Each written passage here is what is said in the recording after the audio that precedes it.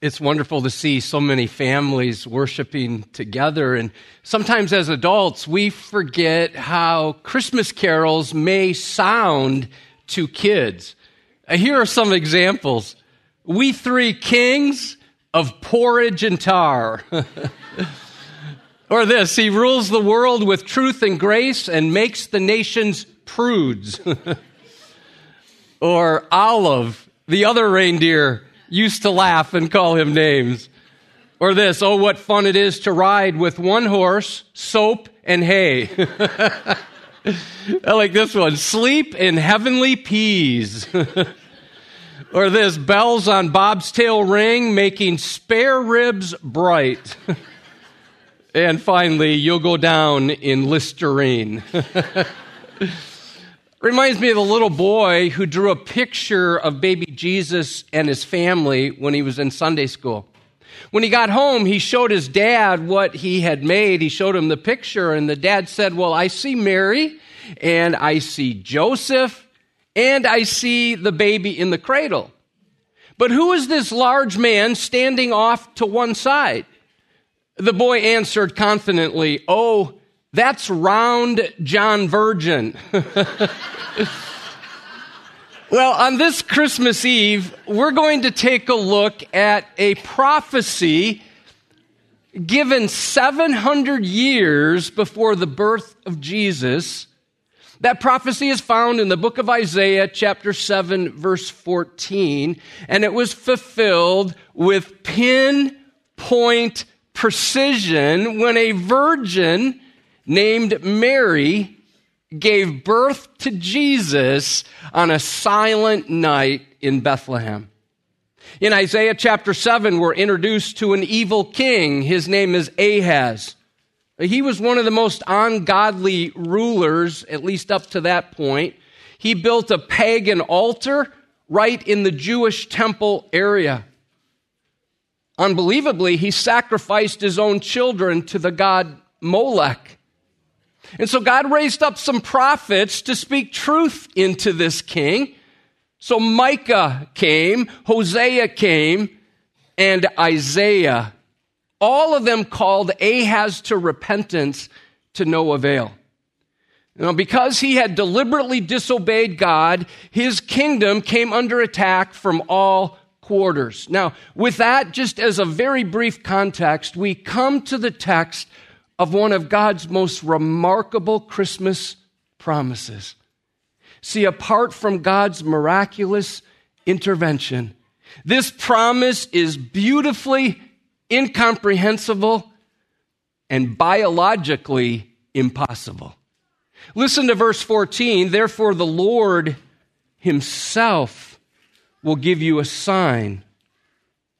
Behold, the virgin shall conceive and bear a son, and shall call his name Emmanuel. So that prophecy looks ahead to an ultimate fulfillment 700 years later when a son would be born to a specific virgin in Bethlehem. Now let's look at this powerful promise phrase by phrase. It starts with the word therefore. When you see therefore, we should ask why it's there for. Well, in this case, it's a word of contrast to show, in contrast to the wickedness of Ahab, this is what God is going to do. Would you note next, the Lord himself. This is the name Adonai, which speaks of God's sovereignty, and it's a reflexive pronoun.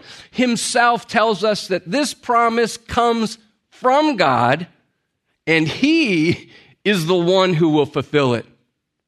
Notice next, will give you. That word you is in the plural, showing God's desire for everyone to respond to the gift that he will give. It's a sign. The word sign is used 183 times in the Bible to convey a mark or a miracle. A sign was often this message of wonder, a signal most often used to describe this awe-inspiring event. It was designed to communicate certainty. As Isaiah 38:7 says, this shall be the sign to you from the Lord, that the Lord will do this thing that he has promised.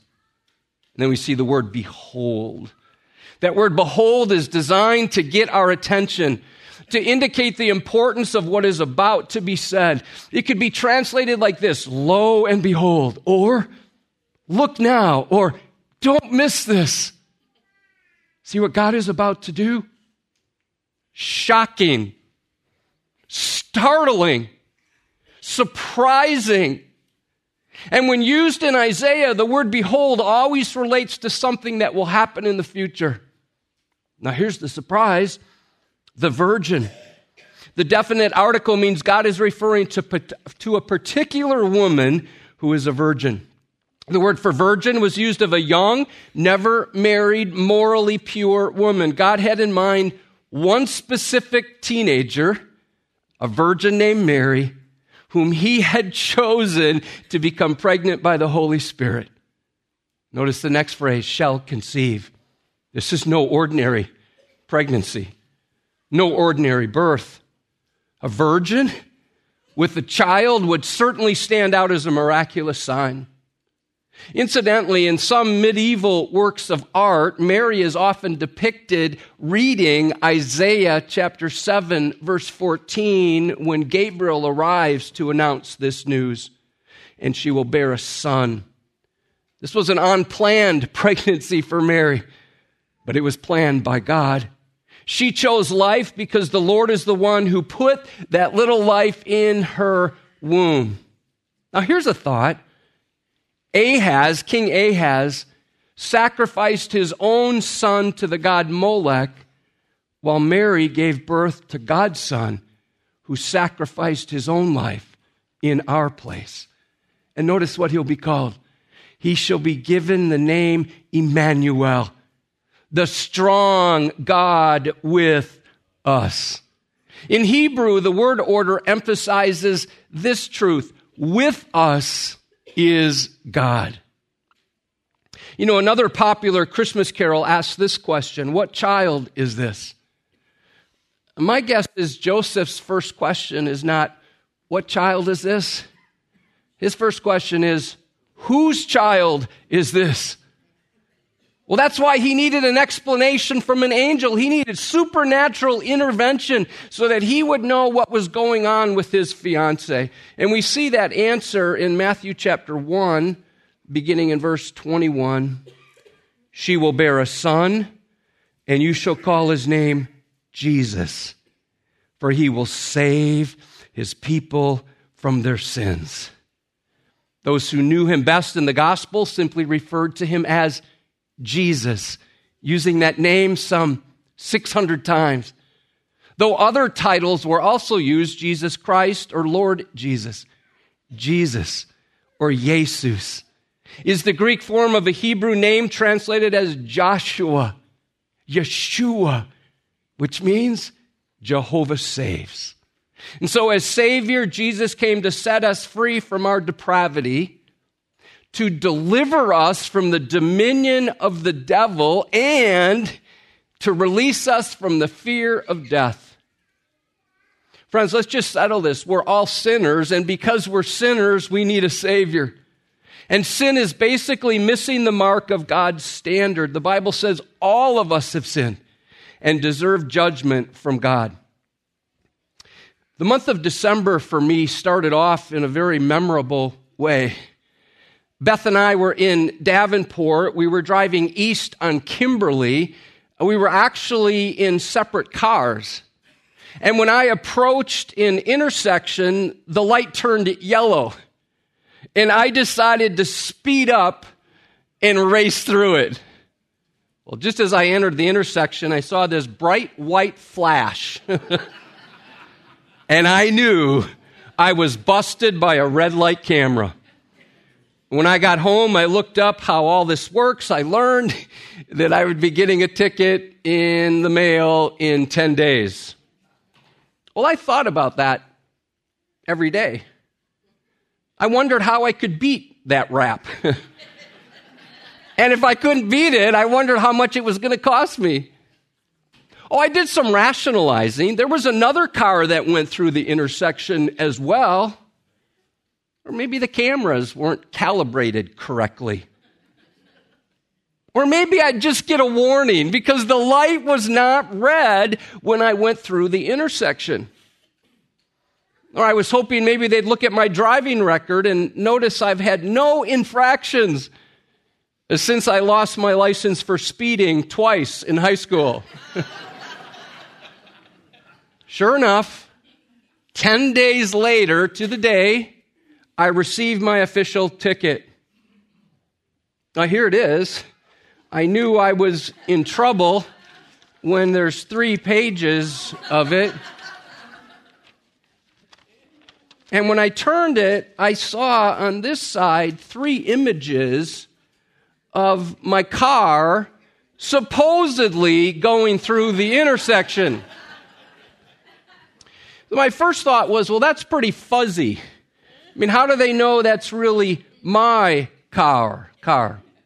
So then I noticed this whole page of instructions. It's this back side with all this stuff to read.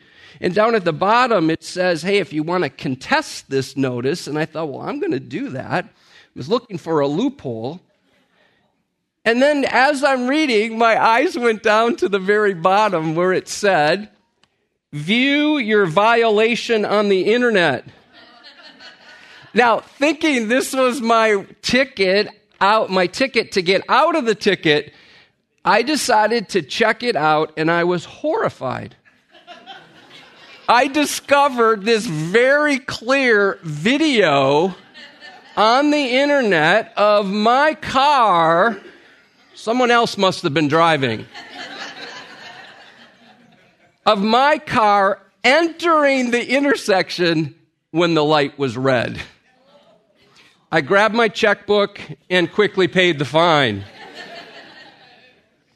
You know, I think I'm saving a lot of gas when I go to Davenport, but it's not really happening, is it? I'm helping those of you in Iowa with your taxes, I'm sure. But you know, we're all sinners. We all break the law. Don't be judging me. You've done the same thing. You just haven't been caught yet. We all fall short of the glory of God. And we rationalize, we justify, we blame somebody else. We say, well, it really wasn't that bad. We compare, we make excuses. It's not that big of a deal. Our infractions may be small, but let's be honest, they're innumerable. In other times, our sins are big and embarrassing and evident to many. Friends, wherever you land in there, you and I have something in common. We're all sinners. And God sent His Son, Jesus, to save us from our sins. And if we're ever going to understand the message and meaning of Christmas, we must first understand the mission of Christ. He came to save us from our sins. Consider with me, every other religious system teaches you have to pay a price to get to God, either through performance or through penance. You either have to do something in the hopes, vain hopes, that it'll be good enough, or when you do something really bad, you got to beat yourself up in the hopes that God will forgive you. So listen, only in Christianity do we hear how God did everything that was needed to pay for our sins, to pay our fine for falling short of the glory of God. Friends, because He is for us, He forgives us. Number 2, Jesus is God with us. And because God is with us, He forbears with us. Listen to verses 22 and 23. All this took place to fulfill what the Lord had spoken by the prophet, that would be Isaiah. Verse 23, behold, the virgin shall conceive and bear a son, and they shall call his name Emmanuel, which means God with us. Details surrounding the birth of Jesus were predicted by the prophets, fulfilling prophecies made hundreds of years earlier. And this quote from Isaiah 7:14 shows that when God makes a promise, he keeps that promise. So this virgin will not only conceive, but she will bear a son. That shows the humanity of Jesus. The next phrase shows his deity, and shall call his name Emmanuel. Letters I-M means with, A-N-U, us, and L means the mighty creator God, the strong God with us. Friends, God is not some distant deity. Growing up, I viewed God as mighty, majestic, and mad at me. Perhaps you've been living like that too. It wasn't until I was in college, through the influence of my college roommate, that I learned that God is also gracious and loving and forgiving, and he's close by. Now, let's see if I can explain the crux of Christmas, and I'll do it in about 2 minutes. So, by means of the virgin birth, Jesus entered the world guiltless of the sin of Adam. Since he was born of Mary, he is truly human. Because he was conceived by the Holy Spirit, he is free from inherited sin handed down from Adam. Jesus is both the Son of Mary and the Son of God. He's both ordinary, and as Emmanuel, he is extraordinary. He is Son and Savior. He is holy and human. He is fully God and fully man. He is God with us, and he is God for us. He forbears and he forgives. And Jesus came to die in our place as the full and final sacrifice for our sins. Emmanuel took on human flesh. He lived the perfect life, and then he died as sacrifice for our sins, facing